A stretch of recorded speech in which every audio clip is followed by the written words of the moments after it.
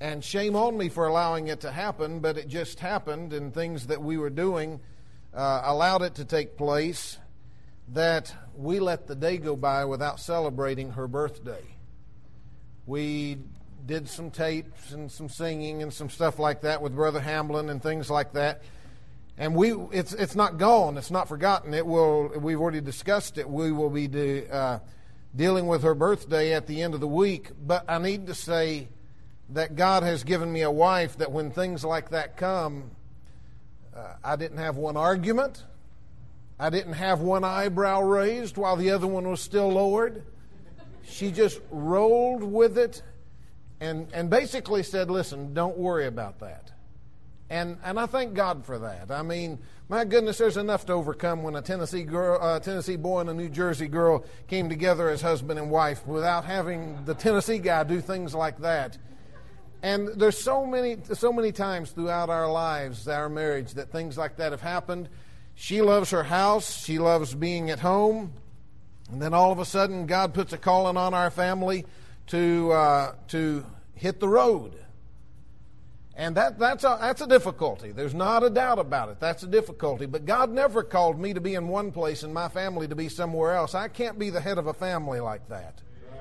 I mean, a call from Nadine, I've tried to imagine saying one of the children's out of hand, or I'm having this problem, the plumbing's not right, or something like that. All I can do is sympathize with her and maybe sound stern on the phone somewhat, but it can't really accomplish it. And so when God called me into working with church planters all over North America, He called the whole family. And so when we get in the van, what do I hear from my wife? I hear her say, you know, it sure feels good to get back in the van again, something along this line. She said, I enjoy this. And so God's done a work on her heart, and I'm grateful to the Lord for it. Now I'll change topics, and I'll state to the choir, you sounded wonderful this evening. Let me state to this point, tonight to this point is the best meeting we've had, bar none, this week. And as I sat there listening to the choir sing, I thought to myself, part of the atmosphere of the evening with the Holy Spirit's movement amongst us is that choir setting that tone in music. And I thought, what a wonderful thing that singing is. And let me just state it, while Lord willing, as many choir members as we got together is, choir, it sure would benefit the rest of the meeting if you'd be here on Thursday and Friday night as well. I'm telling you, God used you tonight. My favorite song when I think about coming to Tabernacle is that Holy, Holy, Holy. The way you sing it, and then the choir interludes, and the organ and the piano are pumping it out, and then you change keys and rise. Man, I feel like the trumpet sounded, and I'm rising while the key's rising. And boy, that thrills my soul. I can't tell you the time that I came in and turned that tape on and listened to that song and said, my. And how many times did I replay that one song, and God just seeming to just lift my soul to a greater height. My goodness, what a wonderful thing. Then I've thought to myself also, I'm just kind of beating around the bush and I'll get zeroed in, so just hang with me. Then I thought to myself as well, you know, Calcutta's a wicked place, isn't it? It needs missionaries. And when we went in and we took over and ousted the Japanese out of the Philippines, you know, things weren't right, and MacArthur said, we need some missionaries. Or was that Japan? Wherever it was.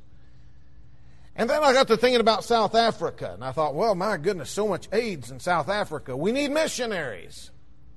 Then I thought about Iraq. Boy, the beheading of the people, the killing of the saints. We need missionaries. Then I think Indonesia. We need missionaries. Now, I'm not being ugly, but I'm going to make it right. California. We need missionaries. We can stand here and say how terrible it is in California and scare the church planters away from the place. I can, on more than what I've got fingers, I can tell you reasons why not to go. And there's no reason in me doing it. But I can give you one reason that God loves Californians every bit as much as He loves Texans, Oklahomans, and Tennesseans. And we need the gospel preached in California.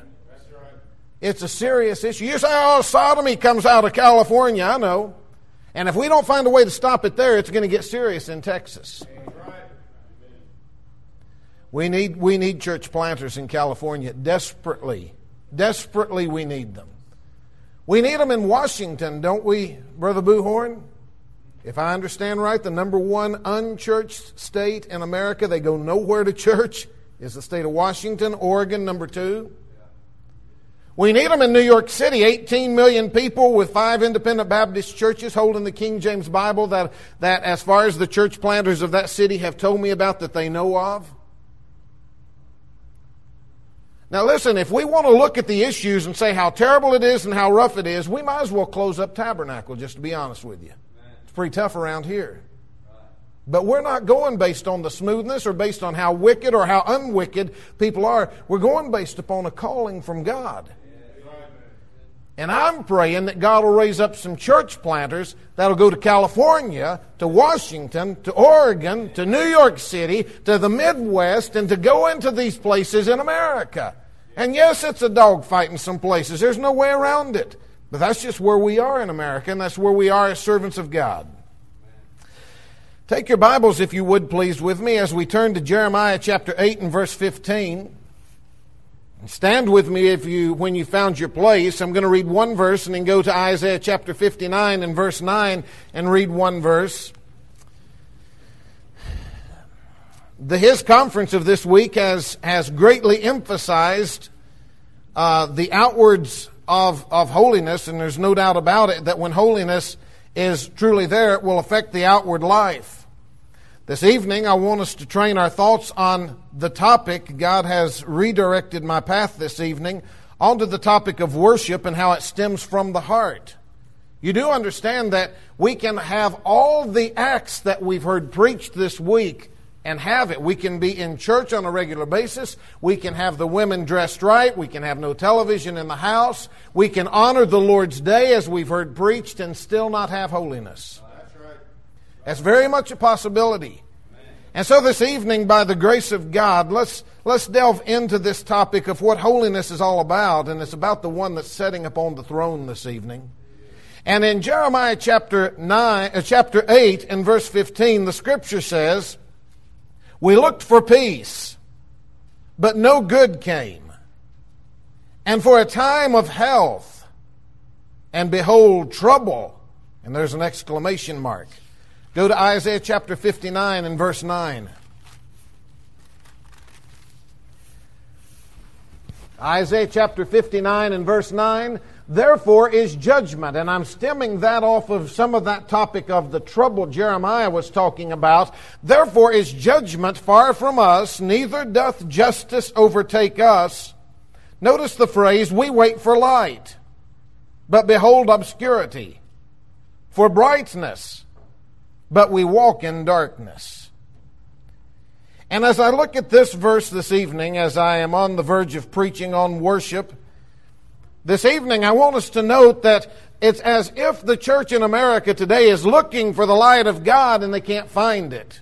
They're looking for the brightness of God, but they walk in darkness. And I know if I were to talk about it, I would point that to be Christ, how the world's looking. But I'm trying to make a point this evening is that we're not losing the world based on the lost people in America. We're not losing the country based on the lost people in America.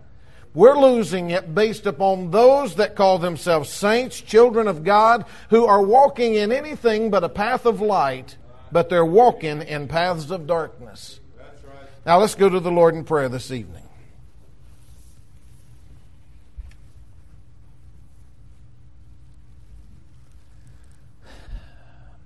Father, we need you this evening. I'm convinced that holiness is not a bunch of things, but Father, it's just having our heart in tune with you yourself.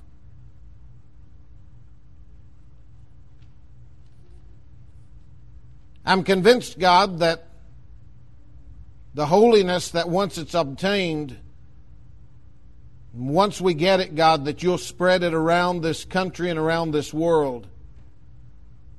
And just as much as every other wicked place in the world needs the gospel preached, so does every wicked place in America need it.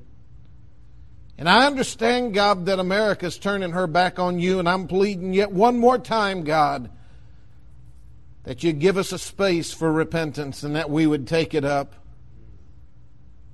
God, I recognize the danger of asking a prayer request like that. How many times have you opened the door only to have America slam the door on you? God, I stop short.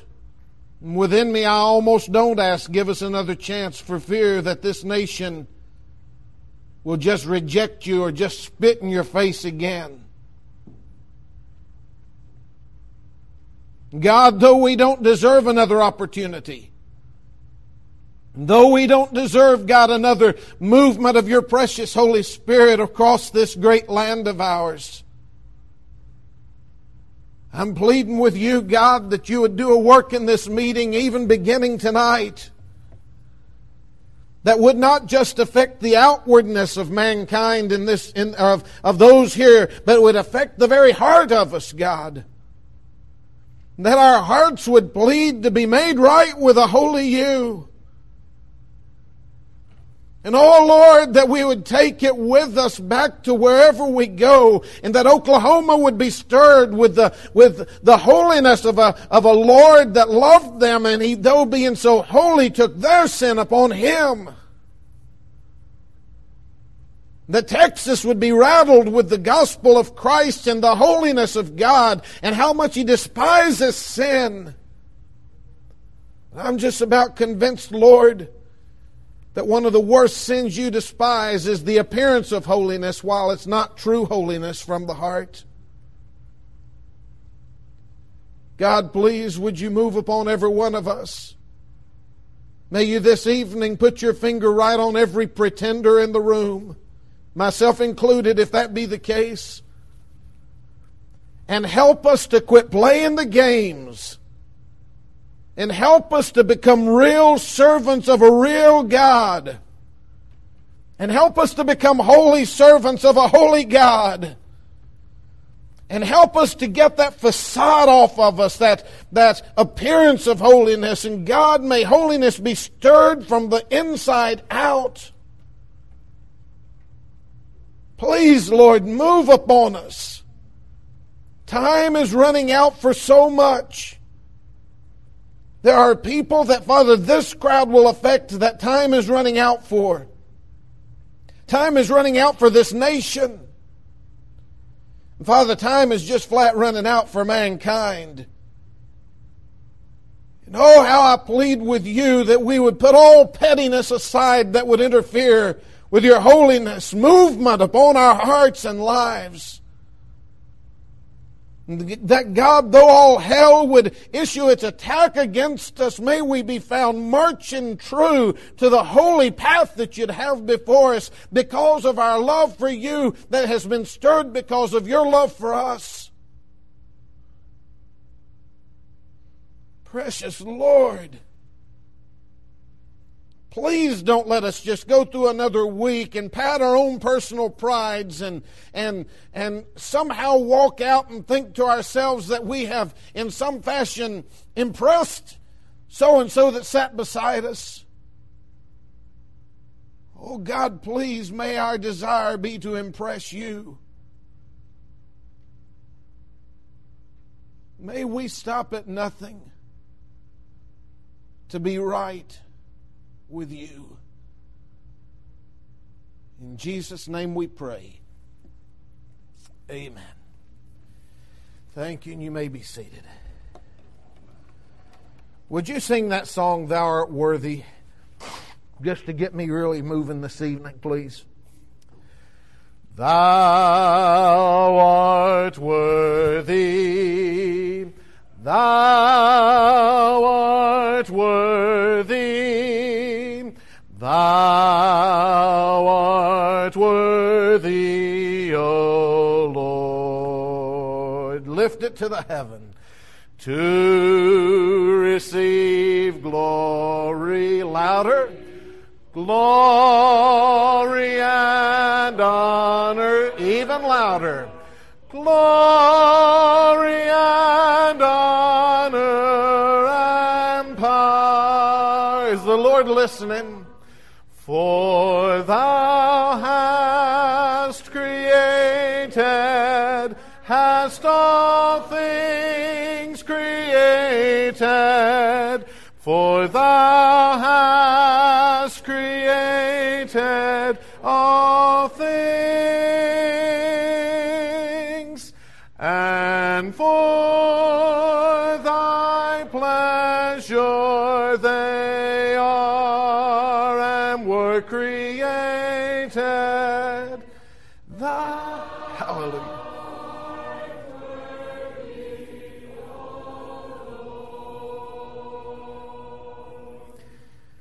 Amen. God be pleased with the evening. The worship of a holy God. It's not something that's done with an outward appearance, although the outward appearance will reveal it. The worship of a holy God is something that transpires at the very root from the heart of the individual. God said, for where your treasure is, there your heart will be also. And so as I begin this evening, I remember the time that growing up a liberal Southern Baptist, and as I grew up this liberal Southern Baptist, and God was beginning to move upon me in some form or fashion, and I thought that people were quacks that had some true biblical worship. I didn't understand it. They raised their hand. I said, charismatic, I can spot them a mile away. I did. Somebody in a crowd and the preacher's preaching and somebody would holler out, amen! And I'd say, would you look at that, trying to get attention on himself. And I remember one time somebody gave us a tape after we'd gotten out of the convention and we were into an independent Baptist church. They'd given us the King James Bible. I remember as they had given us this tape, and Nadine and I were traveling from Pee Wee Valley, Kentucky to Tennessee, and we turned it on, thought we'd see what the New Ranks had to offer. And that preacher started shouting at us. And I had never heard anything like that. And I turned the thing off and I said, if he cannot talk to us in a right fashion, we are not going to listen to him. But this thing just seemingly was permeating the crowd that we were now in. And I thought, wonder what the Bible actually says on that. And I remember I started in the back page of my Bible here, and I wrote across the top of it, worship. And this evening I'm going to preach those notes out of the back of my Bible on the topic of worship. Go to Psalm chapter 34, and let's see what is worship, or at least one of its goals, what worship is. In Psalm chapter 34 and verse 17, we see the Scripture saying it in this fashion. It says, the righteous... Verse 13. Psalm chapter 34 and verse 13. That's not the verse I'm after. So if you would go to Psalm 35 and verse 27.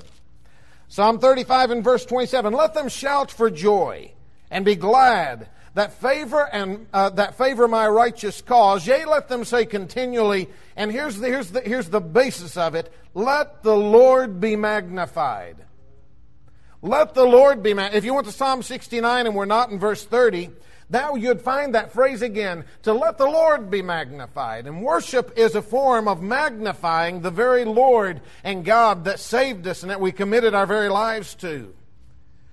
And so then I started wondering, and I wrote the first word down on shouting, because it was something that was of an interest to me, and I noticed so many people were shouting, and I wanted to know what it was all about, and so I wrote it down. And every time I was reading and I came across the shouting, I wrote down that reference. Go to Psalm 47, and let's see what they were shouting about in Psalm 47 and verse 1. We see in Psalm 47 and verse 1, the Scripture puts it this way, O clap your hands, all ye people, and note it, shout unto God with a voice of triumph. Oh, there's to be this voice of triumph going on. Have you noticed how mysteriously quiet the house of God has become with the shouts of God? And it's almost as if that the people of God feel defeated rather than they feel as if triumph is on the horizon and that they're experiencing triumph in a recent past. Go to Psalm chapter 5 and look in verse 11. God's people, I'm talking to us this evening on why we should worship, and the shout is, first off, a shout that is a shout of triumph. And if you say this evening, I don't seem to be experiencing victory in my life, then I plead with you that you would find the God I'm talking to, the victory. See, in Joshua chapter 5, you find that Joshua is out and he's walking. And as he's walking on the verge of going into battle, you better look at it. I'll come to here in just a minute, but you better look at this shout of victory. In Joshua chapter 5, he's walking, and as he's walking, he is on the verge of going up against the city of Jericho. And in verse 13, he encounters a man that stood over against him with his sword drawn in his hand. And Joshua becomes concerned about who this man is. And it says he didn't run, but Joshua went unto him and said unto him, Art thou for us or for our adversaries? And that's a vital question that every child of God must ask. We must not just lock horns with or lock arms with somebody and go down a path not knowing which side they're on. And for our youth, we must be extremely cautious to be sure that the friends that we harbor are people that are children of God who are on the Lord's side. And you must find out. You must find out. Ask them whose side they're on. But Joshua encounters this man. Notice his answer in verse 14. And he said, Nay, but as captain of the host of the Lord am I now come. So now we find out that the man that Joshua has encountered is the captain. We find out, if we did some studying over the next 3 to 5 verses, that he's not just the captain. That phrase, it is God himself that Joshua is dealing with. He says in verse 2 of chapter 6, he said, And the Lord said unto Joshua. This is God himself that he's encountered. And in verse 14, when he is there and he finds out this is God he's dealing with, notice what Joshua does. He fell on his face to the earth and did worship and said unto him, What saith my Lord unto his servant? And then notice, if you would, in verse 2 of chapter 6, that the scripture says, he says, And the Lord said unto Joshua, See, I have given into thine hand Jericho and the king thereof and the mighty men of valor.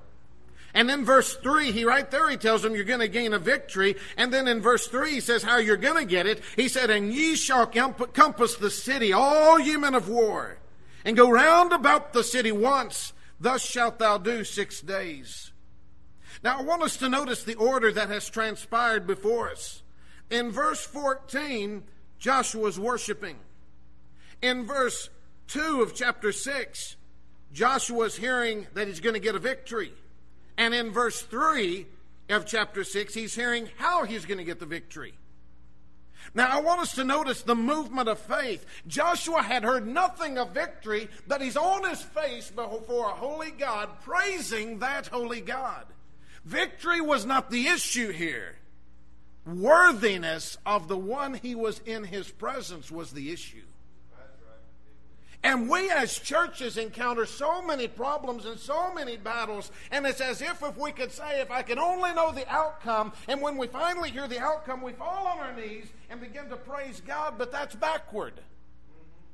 See, we as American Christians, we want to know how to get the victory. We want to know we're going to get the victory, and then we'll praise God. But that's a praise of faith, and God's looking for a praise that's a praise of sight, that he's looking for a praise of faith. See, worship by God. What happens if you don't get the victory? Are you going to worship God anyway? Yeah. What happens if the worst possible thing you can surmise will actually become a reality? Does that mean God died? No, God's still on the throne. Does that mean his worthiness ceased to be? No, he's every bit as worthy today, even in the midst of what we think is defeat. And I'll take that a step further. I wonder how many victories we've missed because we failed to worship God by faith. I wonder how many victories. And so, therefore, the shout of victory is missing in our churches. Well, I don't see the victory. But do you not know the God who holds it? Do we not know the God who harbors all victory within himself? And I stated as well, if death itself is what's on the horizon, is that not victory in the eyes of a holy God? Then we look at another one, Psalm chapter 5 and verse 11. And in Psalm 5, verse 11, it now talks about defense. We shout unto God for his defense. Notice it in Psalm 5:11. But let all those that put their trust in thee rejoice. Let them ever shout for joy because thou defendest them. And so the quietness of the house of God, when the people seemingly have lost their shout, it's as if they have felt that God no longer defends me. He's removed his umbrella of defense for me, and I am suffering great defeat at the hands of the enemy. And the shout of the saints of God is mysteriously silent. God's defense is still well in place. I promise you that if he removed his defense, who knows but what every one of our lives by the adversary would be snuffed out even before this service is over.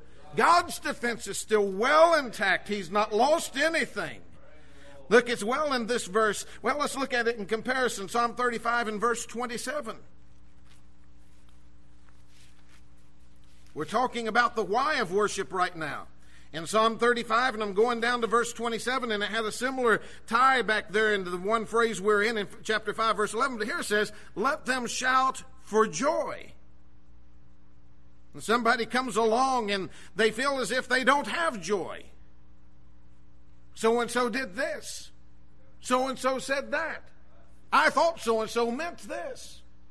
And they'll run up on their imaginations based upon what they think and lose the joy that God intended for them. Let me say something on this topic. I can think of no reason for a child of God to let somebody else steal the joy of God from them. I struggle with enough within myself to keep right with God, that the joy of God would be right, much less to let somebody else come in and do something that would hinder that great joy that God's given to us. So shouting. Is shouting proper? Yes, it is. Is it proper? Yes, but I believe we need to stay within the proper boundaries of the Scripture. There's words such as amen. There's words such as hallelujah. There's words such as praise the Lord that should frequent and fill the house of God for the joy of God, for the defense of a holy God, for the praises of God, for the triumphs that he has given, for the triumphs that by faith he's going to give. A house of God should filter with praises to God. I remember in Kentucky one time there was one guy, he had a shout, but I wouldn't deem it of God. He would lean out into the aisle and thrust his fist forward and say, "Get 'em, preacher, nail 'em." And I thought, I don't know if that's a shout of praise as much. Maybe it is. Maybe he was praising God for getting after somebody. But I don't know all about that. But I know that there is a proper way to lift our voices to a holy God. Now, if you would look in Nehemiah chapter 8, Nehemiah chapter 8, and we go to verse 6. Nehemiah chapter 8, and we go to verse 6. And now we're going to change the topic from shouting to a different topic. First off, it says in actually verse 5, Nehemiah chapter 8 and verse 5, and Ezra opened the book. Now, what's he talking about? He's talking about the Word of God, whatever they had. And Ezra opened the book in the sight of all the people, for he is above all the people. And notice the phrase here that ends this verse, and when he opened it, all the people stood up. I have no guns to train at anybody. I only say that one verse, after I was already pastoring, moved me to have the people stand with me when I read the text. I would open the Bible and I ask you, would you please stand with me when you found your place? And it's not just for the sake of, I've heard some preachers say for relaxation, you've been sitting a while and stuff of that nature. And I'm not shooting. But I'm saying that the reason I do it is because God gave me a point here that showed the people stood up. And the question that has to be asked is, why did they stand up? That's a good question. Did they not stand up because the book that was on the verge of being read to them was a book that was demanding respect from the listeners? And all of a sudden, did that standing not become a form of not only just respect, but it became a form of worshiping God in even just standing when His Word was read? I believe it's important. They stood a while, by the way. They stood hours. Look in verse 6. In verse 6, and Ezra blessed the Lord, the great God. And all the people answered, Amen, Amen. But that next phrase is where we're headed now. With lifting up their hands. And they bowed their heads and worshipped the Lord with their faces to the ground. Now we're after the topic of the lifting up of the hands. In Psalm chapter 134 and verse 2, you don't need to go there. They lifted their hands in the sanctuary. But I want to note first off, before we get into the lifting of the hands, I want us to look at this verse carefully and notice what happened to their heads when they lifted their hands. Now, we're living in a day and age that all across the Southeast, there's people that know how to lift their hands and they know how to shout the amens. But I'm stating that their heads were not lifted looking for God. Their heads were bowed in humility, recognizing the hand that was going toward God. Notice also it said they bowed their heads and worshiped the Lord with their faces to the ground. They were a humbled lot. They recognized the book that they had in front of them. It stirred them to respect. It stirred them to humility. So the point I'm after on this is that pride will every time completely negate worship. Amen. You may be real proud of the testimony you gave, but I promise you, it just stopped right there if your heart was thinking worshiping God. You may be real proud that you were finally able to raise your hand, and boy, I bet my honey was proud of me that I could shout amen in church. Now listen, pride has no place when we're down to worshiping. It completely nullifies it. Why then should they? He said, why then should they? And I'm drawing a blank. Why then? I don't remember what it is, but we have no place for pride in John chapter 5 and verse 44 in the pulpits. God's after humility. He's after the humbleness of mankind, and He's after the lowliness of mankind. So pride is to be completely done away. Go over to 1 Timothy. And in 1 Timothy chapter 2, we look into verse 8. And God speaking, He says, I will therefore that men pray everywhere, lifting up holy hands without wrath and doubting. I will therefore, He said, that men pray everywhere, lifting up holy hands. I'm comparing that. I'm going to come back to that verse, but I'm comparing it with Hebrews chapter 12, and I'm looking at verse 14. That won't work. I've got another missed verse here. But the point we're after here on this topic is God says He's looking for lifting up of holy hands. He's looking for the lifting up of a holy hand. Now, what's the hand do? As I look at my hand, I've got some calluses. I've got a wart sitting right there. I've got a ring. I've got a fingernail that's in the quick. What's so special about that hand?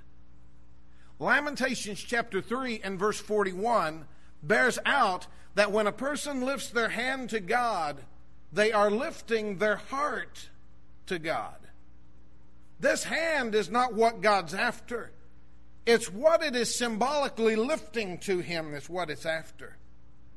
And my suggestion to the individuals today is that before you go lifting a hand to God, that His Holy Spirit would search your heart out and reveal to you what's actually on your heart. And then I ask the question, do you honestly want to flaunt your heart in the eyes of God? Is it pure? Is it holy? Or is it harboring hidden sin that mom and dad don't know about? Or is it harboring hidden sin that a spouse doesn't know about? Or a pastor doesn't know about? Or an employer doesn't know about?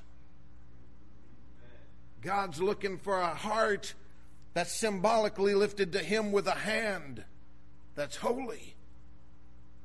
That's why I say if we're going to talk about His Baptist churches, holy, independent, separated, praise God for the outward things that have been discussed. But if we don't have more than the outward, if the Word of God does not penetrate to the very heart of the matter, then we have done nothing more than to dress up death itself. And our flesh simply does not need another pretend. Look in verse 9. In like manner also, that women adorn themselves in modest apparel, with shamefacedness and sobriety, not with broidered hair or gold or pearls or costly array, but which becometh women professing godliness with good works. And what a statement verse 11 is. Let the women learn in silence with all subjection. And if I could, and I'm not demising any of those things, but if I could take that entire lump sum of what I just read to you and state one sentence that would really put a thought on those verses is that the woman should be something that when the people look at her, they see her God rather than her. Amen. And if I could say, but now I come back to the first 4 words of verse 9. In verse 9, the Scripture says, in like manner also. He's pointing back to something. He says that the woman's to dress or to adorn herself in modest apparel. Somebody says, what's modest? I told the youth about it, what was modest. I told you about it several years ago, but I'll give you the Snodderly definition of modest. Now, we're not, ladies, get your dresses so long that nobody could call them short. Get them so high that nobody could say they're low. Get them so full that nobody could say they're too tight, the edition that we just had. And get them so non-see-throughable that nobody can see through them, and we'll arrive real close to modest. Amen. Right. See, worship, now ladies, I'm talking to you on this topic because we've got a movement afoot in the Southeast that's got a very wrong method of women worshiping God. You don't find the men doing it, but you find the women doing it. They'll stand and they'll flail their arms like they're getting ready to do jumping jacks. And they'll scream at the highest pitch they can get their voice. And they'll do things in it many times, being extremely immodest while doing it and calling it worship and overcome by the Holy Spirit. And it is not of God. The 2 points on it we're talking about here, when the lifting up of a hand, we're in the midst of worship. And God said it's to be modest, and if it takes a woman to an immodest status, it's not right. And secondly, in verse 11, he said, let the women learn in silence. And if it takes them beyond silence, it's not worship of God. I'm not, don't misunderstand me and sit there and think, well, Brother Snarley thinks we can't say anything in church. No, I didn't say that in the slightest. But enough of it. I've yet heard one man stand up and screech like an owl at the highest point. I've yet heard one man do that. I've not seen one man stand up and do jumping jacks as if God's got such a grip on him he's pinching him. Amen. I've seen the women acting like that. Amen. And it is not of God. He said, I will therefore that men pray everywhere. Catch the place, the placement, everywhere. Catch the in like manner also. That women adorn themselves in modest apparel. I heard somebody state it today that women need to be dressed right in the house and in the store and in this place and in that place, and they were naming them. But why is that? Because God here says that wherever men are to be praying everywhere, in like manner also women are to be dressed modestly. And where were the men to be praying? Well, I said it. They are to be praying everywhere. Therefore, the woman is to be modestly dressed everywhere. Her attire completely. If you knock on her door and it's a decent time of day and a woman is caught by surprise, she should be modestly dressed, and her attention should be bringing God into view. That's what it should be doing. Amen. The lifting up of the hand. And then we note that it's a lifting up of the hand toward heaven. And so then also, we need to notice the stature of what takes place at an altar. You do understand an altar is a place of death, as we're going to Psalm 95. The altar is a place of death, and when we come to the altar, it's not somehow to convince God, I want to be able to get up and live in the flesh, but we need to be able to go to an altar and let God just completely put us to death. And to be able to completely do it. Now, in 95 of the book of Psalms, Psalm 95, verse 6, the scripture says, O come, let us worship and bow down. Let us kneel before the Lord our Maker. For he is our God, and we are the people of his pasture, and the sheep of his hand. Today, if you will hear his voice, harden not your heart as in the provocation, as in the day of temptation in the wilderness, when your fathers tempted me and proved me and saw my works. But now I'm after the posture. In this one, the posture said back in verse 7, he said, we are the people of his, better back up verse 6. Oh, come, let us worship and bow down. Then he says as well, let us kneel before the Lord our Maker. And the statement that I want to make on this is people say, well, I can get right with God out in the midst of my wheat field, and I can get right with God over here while at work. Yes, you can. But we don't have a thing in the Bible that speaks of you going to God in a wheat field. Now, you can do it, and I'm not challenging that. We don't have anything that says getting right with God sitting in front of your computer. But if we want to search the Bible, we find definitely a statement that we are to be at an altar, bowed down, lowly before an almighty God, kneeling before Him. If I can see the picture in my eyes, if a person gets so overcome, I can see them with their faces to the ground, bent down in a humble status, hands raised to heaven, worshiping a holy God, humbly doing so.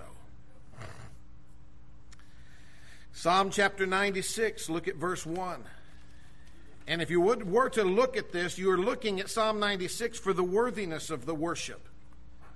We sang the song, Thou Art Worthy, but notice in Psalm 96 it compares very well with Revelation 4:11. Why is God worthy? Well, if you were to look at it, we'd see in verse 1 that God, in verse 2, that God is worthy of our worship because of His salvation He's given to us. We see in verse 3 it says, declare His glory.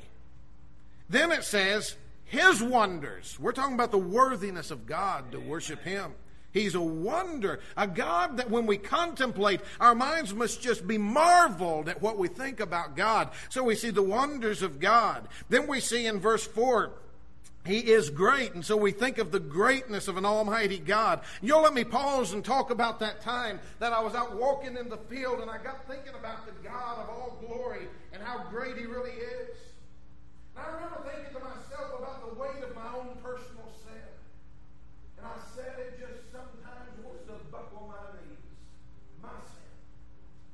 And then I think to myself, if I were to in some fashion take Brother Logan's sin upon me and carry yours and mine, I feel as if I just have to rest my hand upon my knees and just in some fashion try to stay afloat and struggle at it.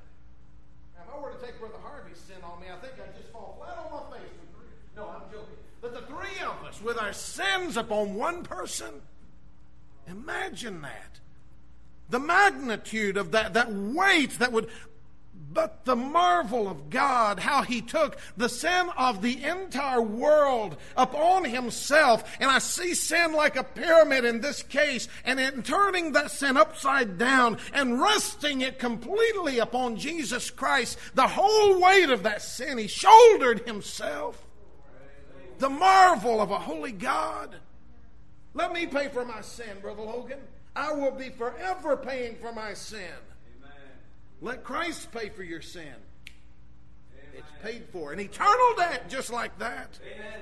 The marvel of a holy God. I marvel at it. His greatness. What a God we have. And then think about that in verse 5. In verse 5 it says, for all the gods of the nations are idols, but the Lord made the heavens. So now we're talking about His Creator. He is the Creator. Amen.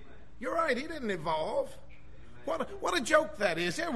I'm not being ugly, but it seems to me it'd take a real ignoramus to come to the conclusion that we evolved from the things that you said.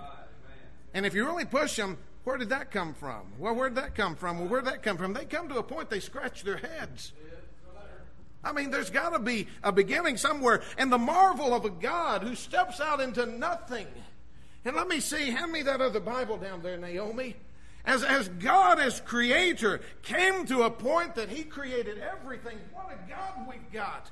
I've got one author that wrote something that's just tremendous on this topic that stirs my heart every time I read that thing. It says it this way. It says, when the time came, God, He reached down the hand of His omnipotence into the great abyss of nothingness and threw it out into nowhere. And everything and nothing became something. What a God we have. The God of all creation. One other writer said it this way. He said, once upon a time, there was no time.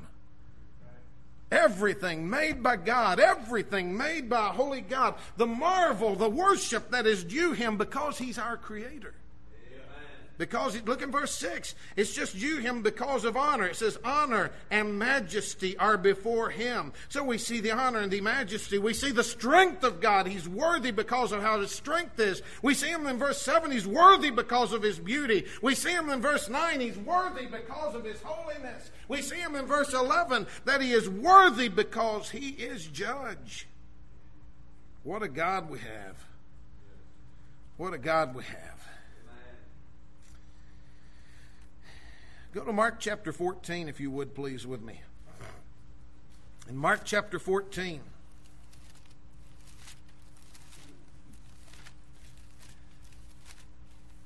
we see a lady here who comes to Christ.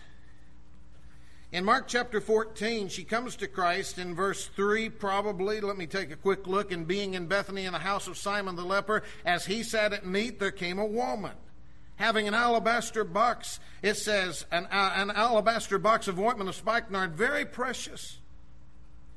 And then the scripture says, and she brake the box and poured it on His feet. And then we compare that right there with John chapter 12 and verse 3. And the comparison with John chapter 12 and verse 3 shows a woman, similar situations, the exact situation, just a little different angle. And it says, then took Mary a pound of ointment of spikenard, very costly, and anointed the feet of Jesus. But there's another statement. It says, and wiped His feet with her hair. Under this topic, I want to make this statement that a woman's hair can glorify God. Amen. This woman had long enough hair to be able to reach the feet of Christ. Some women have to be rubbing their ears on Him to get down there close. I'm not being ugly. I'm just stating how it is. And her hair was long enough to reach the very feet of Christ. If I made a quick comparison to 1 Corinthians chapter 11, it talks about the woman's long hair being her glory. And the picture that we've got right here is the woman took what was her glory and put it at the feet of Christ. Amen. What's your glory this evening? What's your glory? Go to Luke chapter 10 with me. In Luke chapter 10, we see an instance here where, verse 38, Mary and Martha are with Christ, and Mary is sitting. 3 times you find Mary, and all 3 times you find her at the feet of Christ. Martha's complaining in this situation, and verse 40 says, but Martha was cumbered about. Luke chapter 10 verse 40 says, but Martha was cumbered about much serving, and came to Him and said, Lord, dost Thou not care that my sister hath left me to serve alone? Bid her therefore that she help me.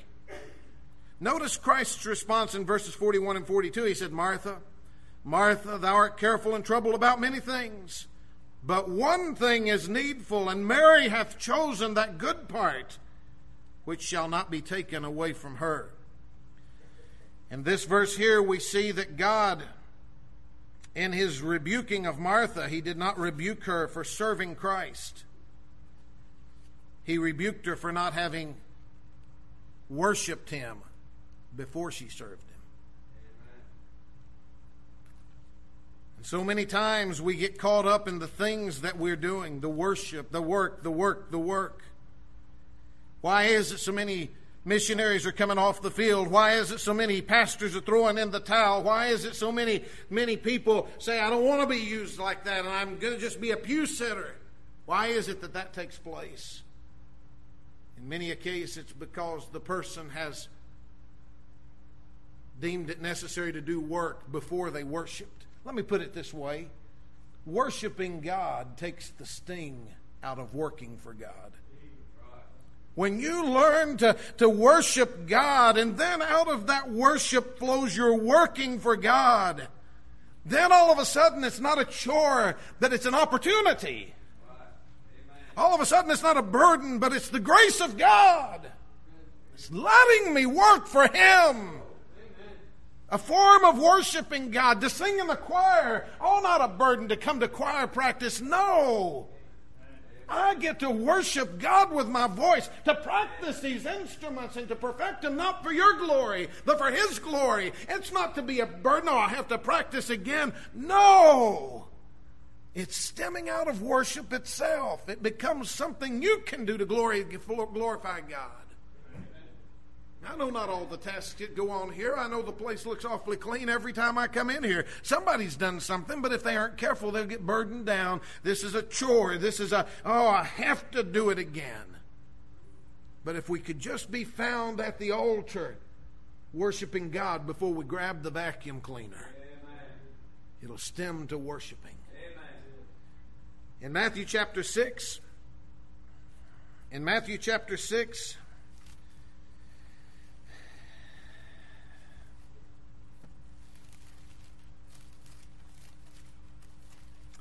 verse 9, the scripture says it this way. Matthew chapter 6 and verse 9.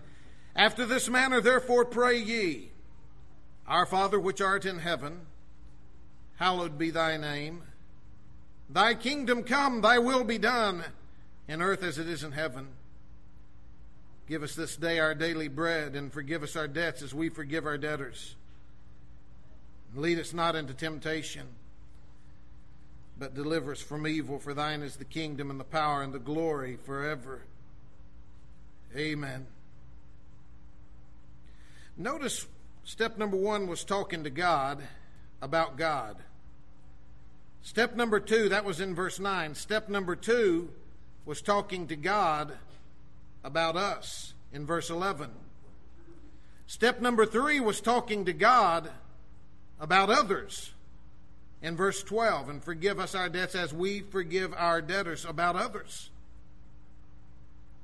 I want to note that in the very first part of the Lord's Prayer that he gave a pattern for us to follow. It was a form of worshiping himself. There came a day, I can't hardly even sing that song, Holy, Holy, Holy. I get to singing that song and I get overcome. I feel like crying. I feel like flopping on the floor on my face. I feel like lifting my hand. But there came a day that God spoke to me clearly. Be sure your heart's right before your hand goes up. There came a day that when I started praying and God started putting pieces of my prayer life together on a daily basis, how I would be praying. My daily basis prayer life goes something along this lines. I'm looking for God to cleanse me. God, help me to be dead to that old thing that's already dead. Help me not even to go there. Set a watch on my mouth. Renew my mind. I make a covenant with mine eyes. Why then should I think about a maid, Job said in Job 31:1. Keep back thy servant also from presumptuous sin. Help me to be humble as you would have me to be. Add to my faith virtue, and to virtue knowledge, knowledge temperance, temperance patience, patience godliness, godliness brotherly kindness charity. Gird my loins with truth. Put upon me the breastplate of righteousness. Shod my feet with the preparation of the gospel of peace. Help me to, above all, take the shield of faith. Help me to take the helmet of salvation and the sword of the Spirit, which is the word of you. Help me to have an attitude of prayer. The very next point that God nudged on me, as soon as I can get me to a point that I believe I'm close, and as close as I can get to being what God wants me at that instant, the very next point He led me was, tell me how great you think I am. The worshiping status, the hallowedness of thy name. It became first and foremost. When I thought I could reach heaven itself with my prayers, it became of the supreme importance to talk about a holy God and how wonderful He is. You know how we pray, don't you, Brother Lightsey? We go selfishly before the throne about us. The throne of God's not about us. It's about Him.